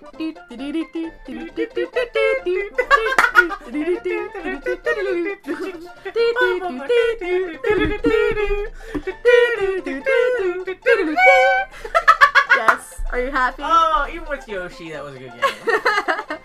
I loved it. Yoshi was fine. That's big. You're not getting out of the ballpark. I'm just farting along here, just trying to. Oh, don't worry. I'm about to just let out a big wet one. I'm just saying. Okay. So that's it for Super Mario World. Yeah. I love Super Mario Bros. Similar track, I picked Super Mario Brothers 2, as I mentioned before. Bill and I share an irrational love of Super Mario Brothers 2. Super Mario Brothers. Oh, that's right. Yeah, you dig Super Mario Brothers 2 too. Mm-hmm. It's my favorite of the NES games. Yeah, it's got the ragtime music. Yeah. And I just love the aesthetics. Well, this is another thing where this is one of the first, aside from Castlevania, this is also one of the first Nintendo games that really showed that you could have a sense of art style. Yeah. With kind of like the slightly more cartoony graphics. Mm-hmm. Especially, man, you look at Super Mario Bros. 2 compared to the original Super Mario Bros. Man, that shit is like head and shoulders. I still think that game looks better than Super Mario Bros. 3. Where like Super Mario Bros. I think 2, it feels more coherent. Yeah, which is weird because Super Mario Bros. 2 is infamously did not start off life as a Super Mario Bros. Game. It was a Japanese game called Doki Doki Panic, which was developed by the Super Mario Bros. Team, but was developed for this Fuji TV project that later got ported to America and retroactively turned into a Super Mario Bros. Game. But despite the fact that like Super Mario Bros. 2 is interesting because they actually did come out with a Super Mario Bros. Sequel in Japan, which was essentially just a level, an expansion pack for the original game. Yeah, it was just all the same. It was all the same graphics and everything as the original game, except the game was a hell of a lot harder. And Miyamoto, the guy who makes Mario games, he's even actually come out and said that like he only had about 20% input into the Japanese sequel to Super Mario Brothers, and that's what supposedly that kind of explains why that's kind of so difficult and shitty. Whereas he put his full effort into making this Doki Doki Panic game, which later got converted into Super Mario Bros. 2. Yeah. Because Fuji TV, who contracted Miyamoto to make this Doki Doki Panic game, which got turned into Super Mario Bros. 2, they were like, well, could you make us like a Super Mario Bros. Game that doesn't have to be like Super Mario Brothers, but whatever you think would be fun. And so he had free access to kind of like make a Super Mario Bros. Style kind of game, but kind of do whatever he wanted. And that kind of gave him free will to kind of like mess with the formula that he otherwise wouldn't have been able to if he was just trying to like make a direct Super Mario Brothers sequel. And the fact that it got actually turned into a Super Mario Brothers sequel after the fact when it came to America was just a nice touch. Yeah, ragtime music. You can gamble for lives. I liked the color choices. Yeah. Like, there was kind of black, white, and red for the most part. Which is really kind of weird, but like not really suit. And like the music's kind of like really cool. It's got like parts of it have kind of like little vibrato like drum effects and stuff like that. And you play as the princess. You don't have to play as Mario and Luigi. I would always play with Princess and Luigi. Luigi could jump high. Not all the characters played the same. They all play differently. Yeah, the princess could float, especially on the shitty ass ice stages where everything's slippery. She could just jump over long gaps and just jump over the slippery ice. Oh man, that game's the shit. And like, it's the only Mario game where Bowser's not the bad guy. It's a big frog guy named Wart you have to kill by feeding him vegetables because he likes junk food and bullshit. So why he has a machine that shoots out this these vegetables that are poisoning him, I have no idea. Are you troubled by the lack of internal logic to the dream game of Super Mario 2? You know what? The best part of the game, that fact that it turns out to be all a dream in Mario's head. Yeah. Explains, who cares? You don't have to worry about logic. I remember when I beat Super Mario Bros. 2, I forced my parents were in the middle of dinner. Yeah. I had to come up and watch the ending. I remember the game where Mario was sleeping and then the credits came up and I went, it looks like a cartoon! And I was so happy. They're like, that's fine, son. And I was so... And he's like, he's breathing! And yeah, Super Mario Bros. 2 is the shit. That's pretty great. It's better than Super Mario Bros. 3. Fuck that shit. Super Mario Bros. 3 is good too, but... Man, Super Mario Bros. Is the apex of the 8-bit Mario games. Okay, my next game is kind of a cheat because it's 2 games. Uh-oh. I was a adventure game kid, pretty hardcore. Played a little bit of the Sierra games, mostly the Gabriel Knight games I really liked, but the rest of them weren't my style. I played a lot of LucasArts games, and I really liked LucasArts. I loved Monkey Island and Sam & Max and The Dig and all that. I even played Loom. But my favorites are Full Throttle and Grim Fandango. Okay. And what I liked, like right after each other, or nah-ish, sort of. Okay. What I liked about those games really was that those were the first video games where I really felt as much as I enjoyed the games and the gameplay, that I felt immersed in the world and in the art direction. Okay. Full Throttle is actually beautiful because it was like at one of the last gasps of 2D adventure games. I was about to ask if it was like political.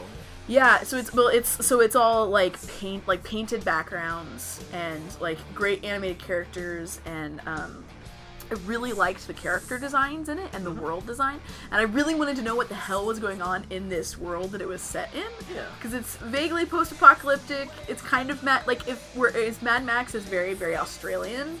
Kind of Mad Max, but very, very American. Was this like 50s diners in Greece or sort of? Yeah, because it's you play a biker named Ben. What's his name? And he gets caught up in the. That's actually his name. Ben. What's his name? Oh, yeah, that's great.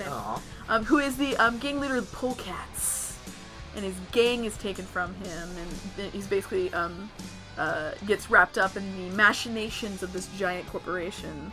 And he has a great mechanic named Mo, who's a lady, and she's awesome. The music is great because they actually got a biker band called the Gone Jackals to do the music. Wow. At least they took some of the songs from this band called the Gone Jackals, and then which is great. And then I think it was Peter McConnell, who the music guys at LucasArts were fantastic, and they did a really great atmospheric score for it.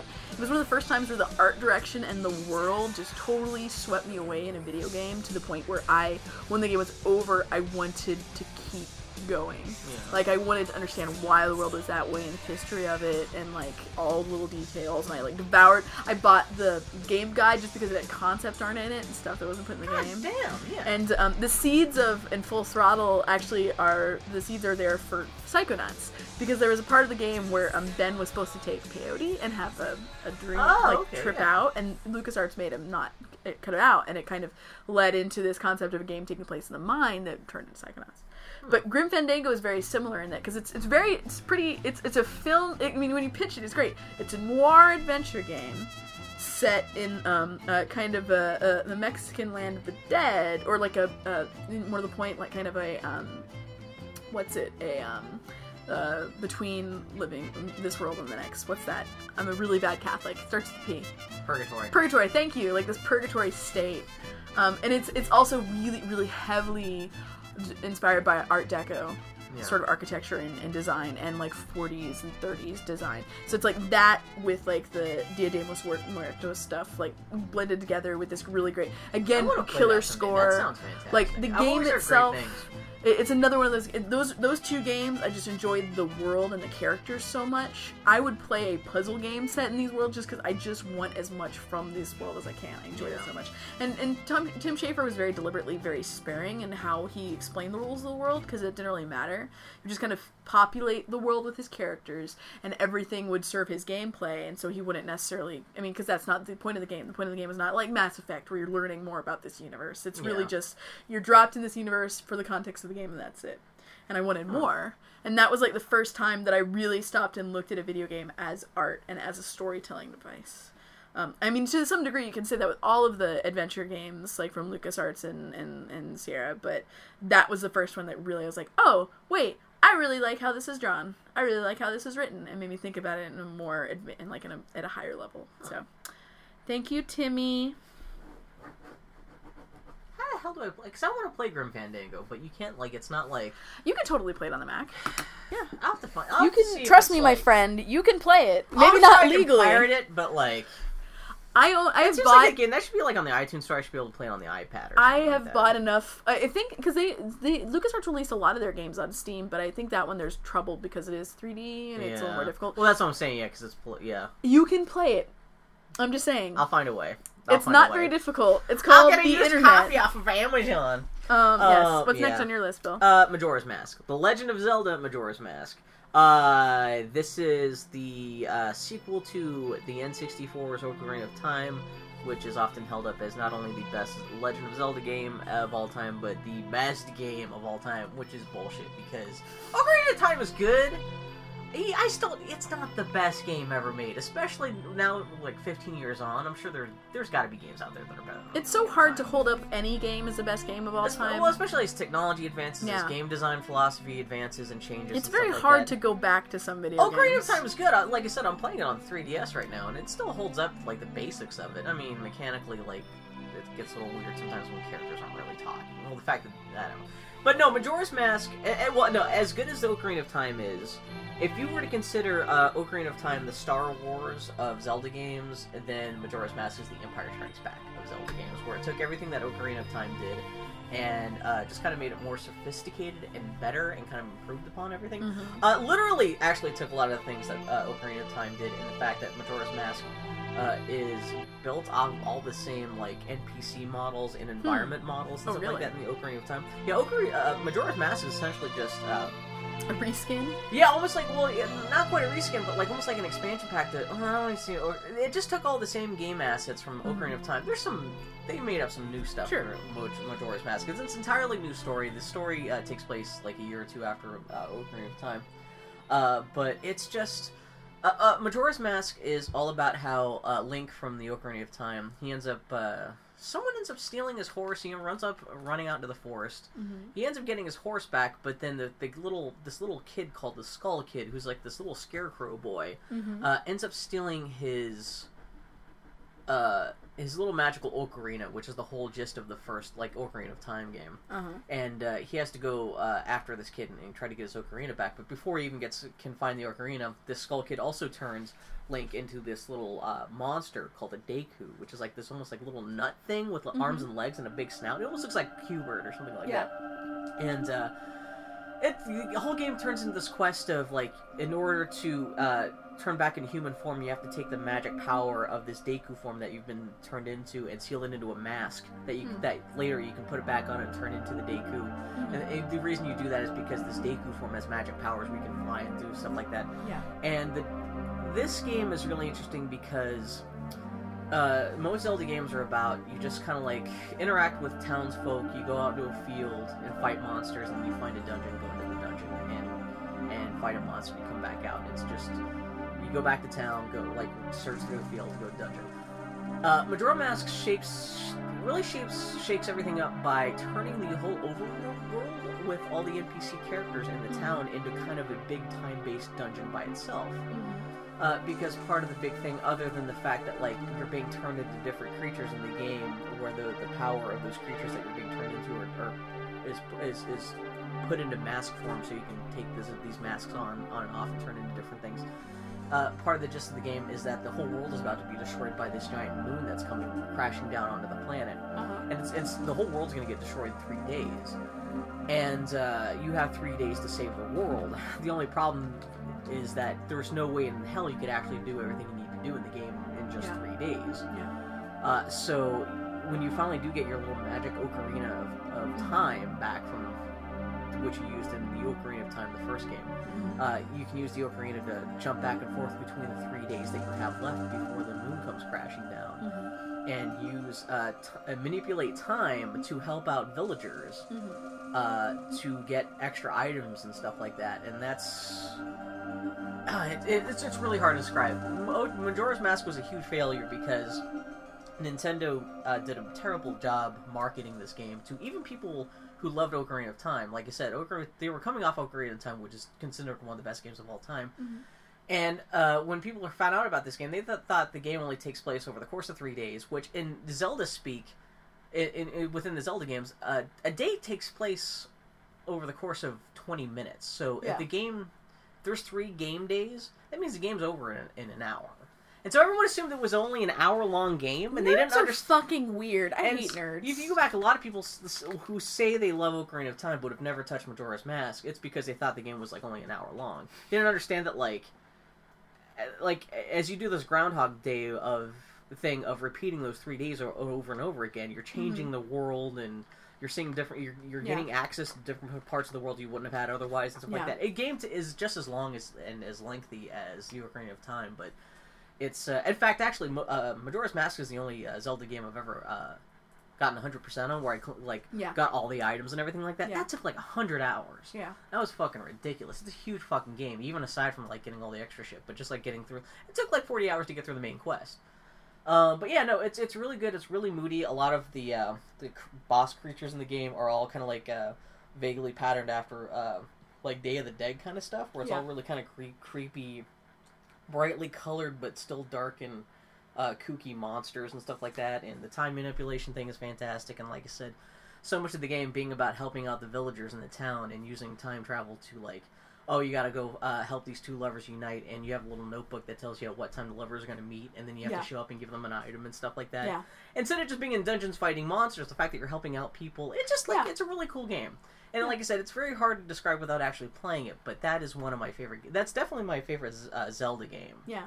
And it's still one of my favorites, even though a lot of people don't like it. So yeah, that sounds kind of great. That's Majora's Mask. Well, my next game also involves the manipulation of time. Oh my god! Oh no, we gotta talk about. Yes. So I mentioned this in passing last week, which is why this came up. Prince of Persia: The Sands of Time is one of my favorite video games in the world. Yeah. It was really that it was I played it at in a time when I had not, like I said, I played some platform games. And I played some adventure games, but I wasn't any good at most games, like mainstream games. Like I just didn't feel like they were for me. And I don't know why I picked up Prince of Persia: The Sands of Time, but I did. And I fucking went batshit for it. I just love that game. So you need to understand that while I have the shape of a person who does not go outside and run around. You're Rubenesque. I have the shape of someone who sits around and eats a lot of potato-based objects. But when I was a kid, I was super, super athletic, and I ran around and did all sorts of shit, and went on little adventures in my brain like you do. I loved climbing shit and jumping all over shit. Basically, I would have gone apeshit for the concept of parkour, were it presented to me at that time, but I got sick eventually and became an indoor kid. But Prince of Persia, Sands of Time totally tapped into my desire to climb on things and flip on things in a way that no other game ever had. And beyond that, I really liked the story.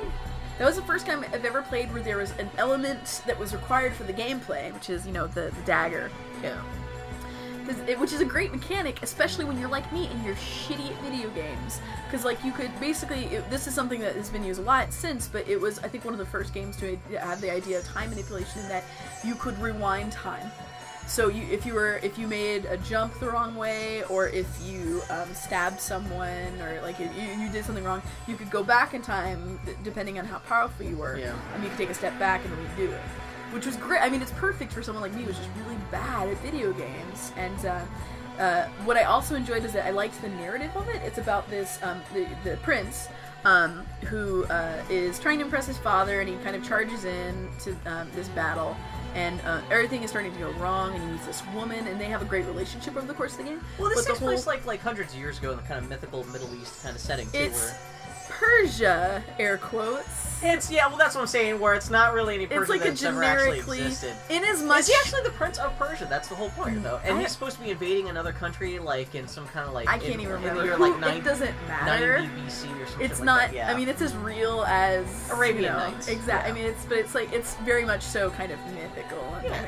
But what I really liked is you that got a magic dagger that turns back time. I mean, and everybody has a British accent, so go with it. But no, so what I liked about the whole game is being told. Like, you are this protagonist and you are telling a story to the point where when you die in the game, you see the death screen, you're like, wait. And the narrator, the protagonist is, wait, no, that's not what happened. That is one of my favorite things of all time in games. It was great. It was just a great little whimsical thing. Mechanic, yeah. Yeah, and, eventually, over the course of the game, you meet this woman who is the princess of this kingdom that you're attacking, that everything has gone wrong, and at the end of the game you realize that basically you fucked up by capturing this dagger that allows you to manipulate time, and that if you can choose to undo everything and rewind back before it has happened and prevent this terrible thing that will destroy, like, pretty much everything. Yeah. But if you do that, then this woman will not remember who you are, and the relationship that you developed will have never happened. And you'll give her up, and you make that choice, and the whole game is actually you going to meet this woman and tell her what happened and the choice that you made. Yeah. And I just thought that was such a great... I'm a hopeless romantic at the end of the day, and that was the first time a video game told a story that afterwards I was actually really pumped about, where I was like, hell yes, that was great. Also, that game is great because that is the first and still one of the only examples of female fan service. Because the prince slowly gets naked over the course of the game. Yeah. It's hilarious. And, well, the main Cheeky Farrah, she's not super slutty or anything like that, She's pretty slutty. Well, I mean, well, she's, kind of like a Middle Eastern princess kind of stereotype and of, kind of, like... I mean, dude, she has a bra and, like, a gauzy She's dressed skirt. like what's-her-name from Aladdin. No, Jasmine, I believe, has far more dignity than Farrah does. Oh, really? Farrah's dressed not that great. Oh, I don't know. I thought she was just dressed, like, kind of She's got a bra and a gauzy skirt. I thought she had, like, a blazer.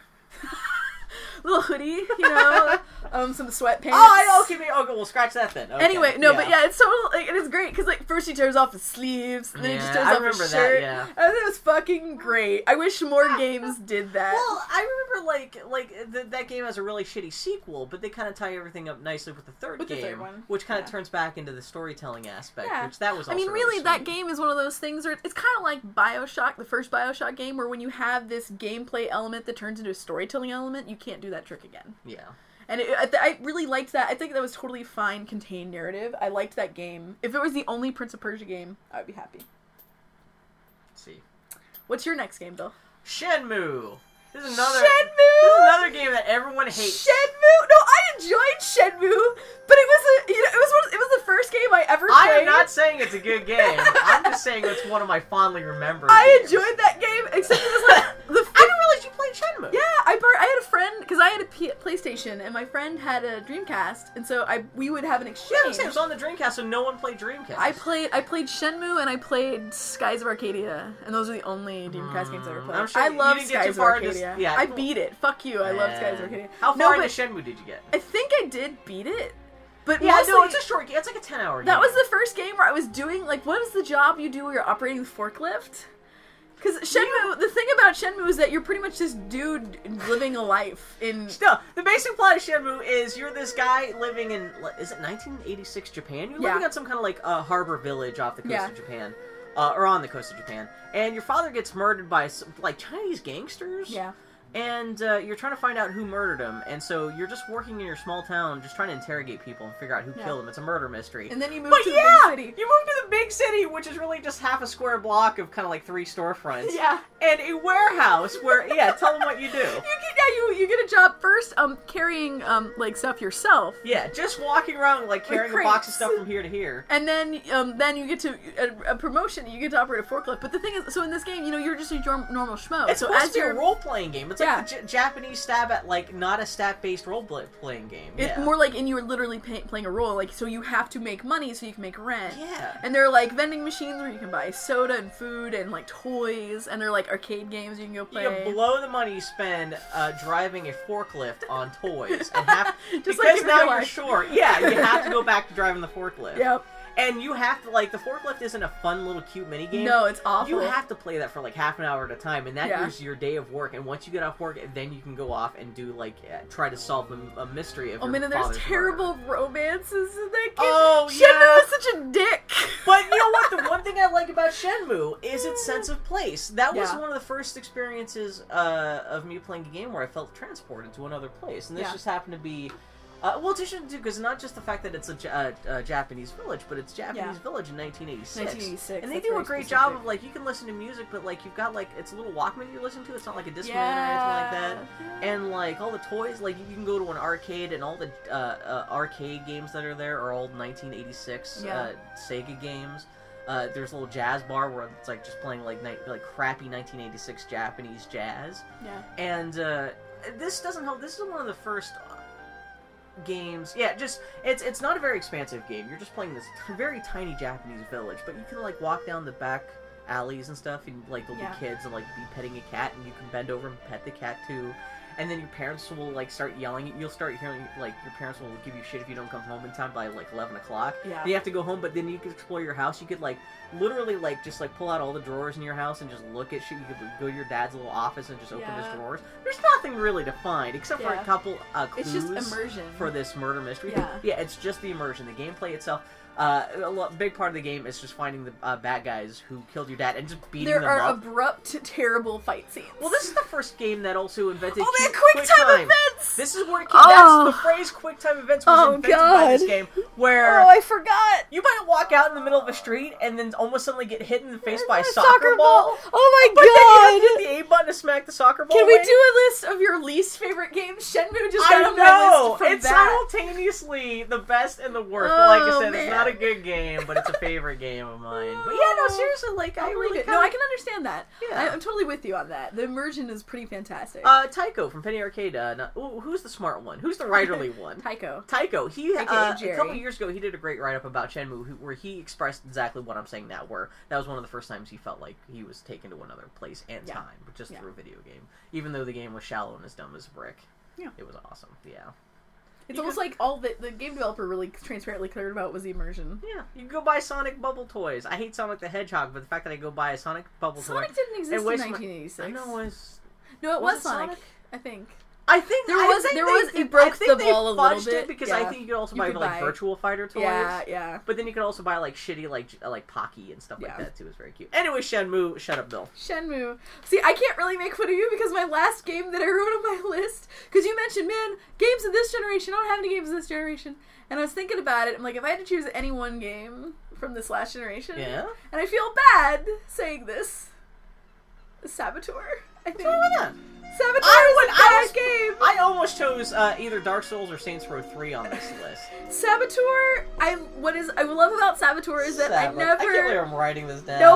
No one but me feels this way. I'm pretty sure even the mothers of the developers of Saboteur don't feel this way. But oh, man. So there are a lot of Grand Theft Auto clones out there, and I think your love for Saboteur is like my love for Saints Row. Yeah, go ahead. It's totally the Grand Theft Auto model, but it's brilliant because the reason why I could never get into Grand Theft Auto is that I don't want to be a criminal and I don't want to kill innocents. Yeah. I'm the sort of person who will obey the traffic laws in Grand Theft Auto and get really uncomfortable when I'm asked not to. I'm not that kind of person. Saboteur is brilliant because it's Grand Theft Auto with Nazis. And there's no fucking around. You're gonna kill the Nazis. Yeah. And that is the only game, that was the first game that I ever 100%ed myself. Because it was really... You bought that for like $5 on a win, or was it 10 or $20? It was $5. And you played the shit out of it. I played that game more than anyone else on this planet, I'm sure. I'm sure there are QA testers who only played like half of as much Saboteur as I played. Too bad you didn't have the Inglorious Bastard soundtrack to listen to. I do. I cannot hear the songs that they use in that game without thinking of Saboteur. I'm like, I'm killing a Nazi right now. But essentially taking GTA and putting it in World War II. It's that's brilliant. A great fucking idea. So they had like it bombed for number of reasons, mostly because it was half baked. You could tell they needed like 6 more months of development, and they had to brush it out.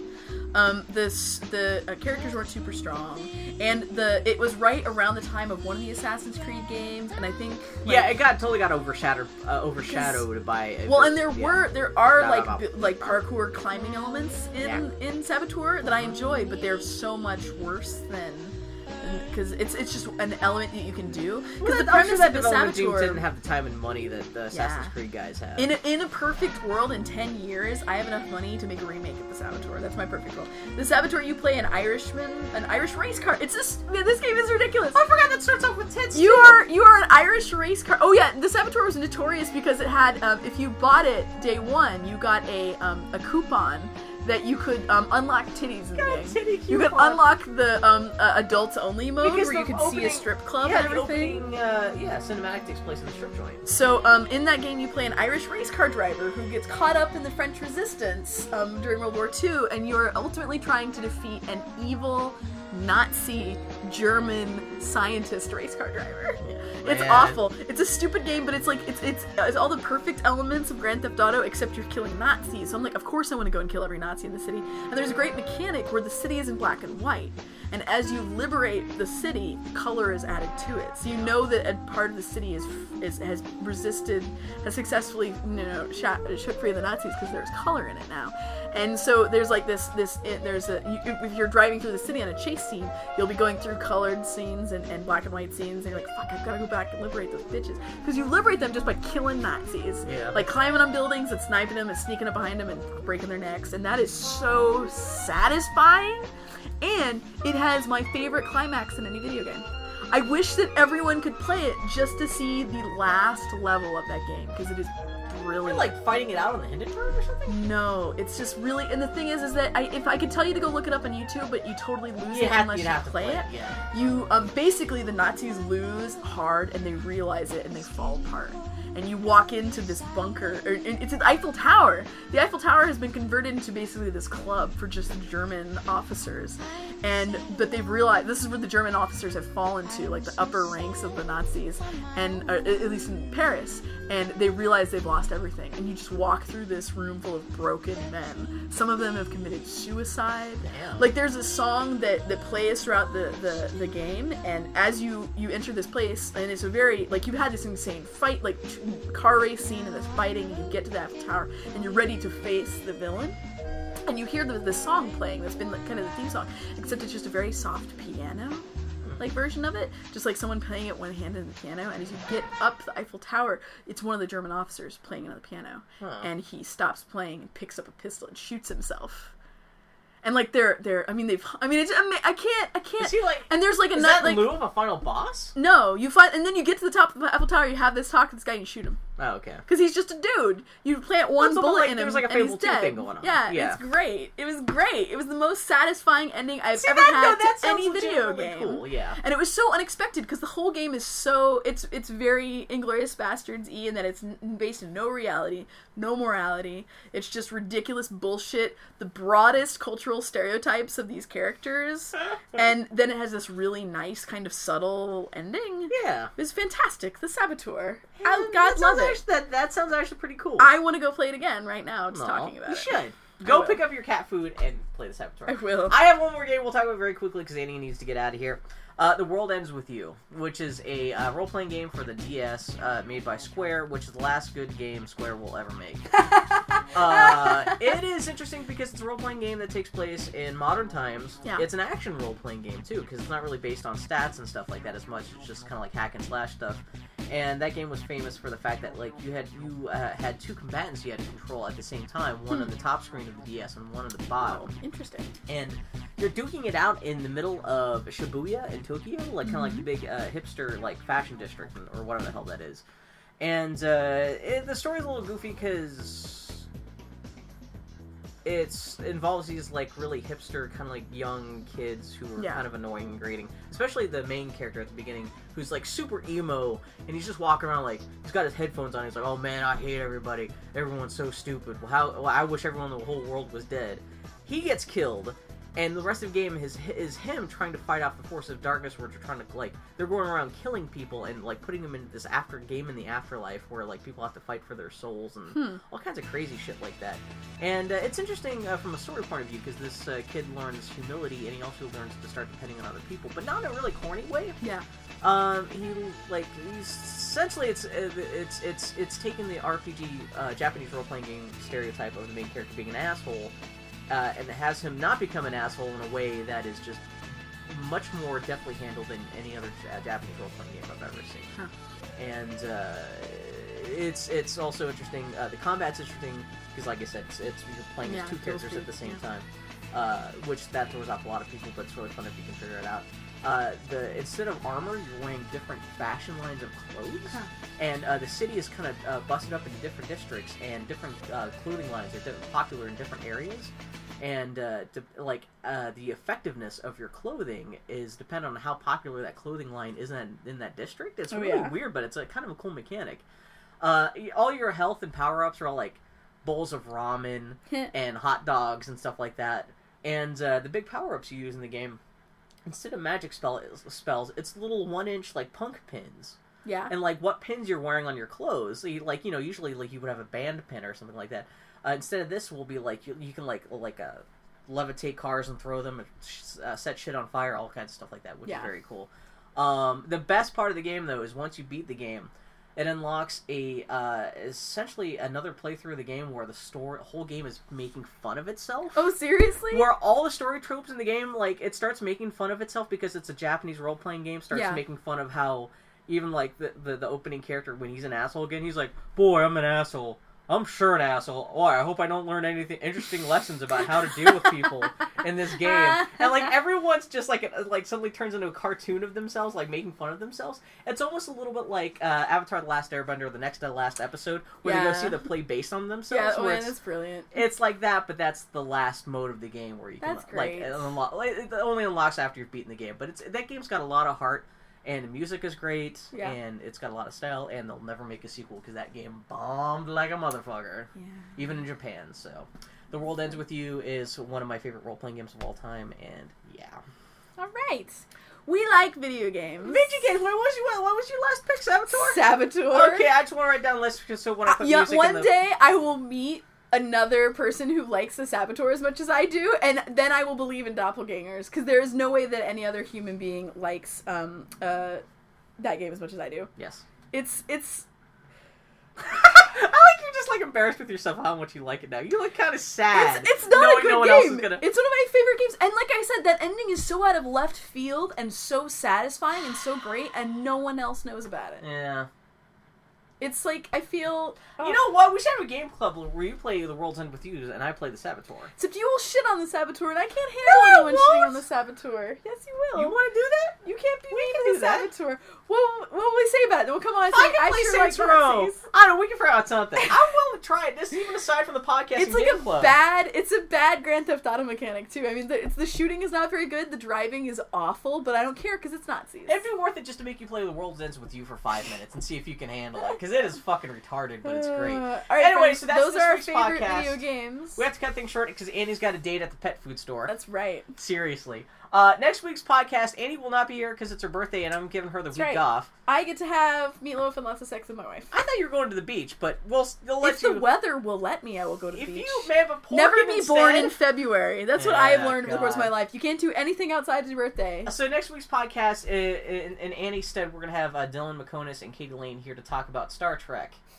Because next Wednesday will be the day after Star Trek The Next Generation comes out in Blu-ray. We'll be talking about that and just Star Trek in general. And goddamn, you'll be missing a giant-sized bullet by not being here. So, okay, so that's the Boy Howdy podcast. We can be found at boyhowdy.org. We're Boy Howdy Podcast on the Twitters. Of course, we're howdy at boyhowdy.org. If you have played Saboteur, email me, and you will be my only friend. Okay, we'll see you guys next week. Take care, y'all.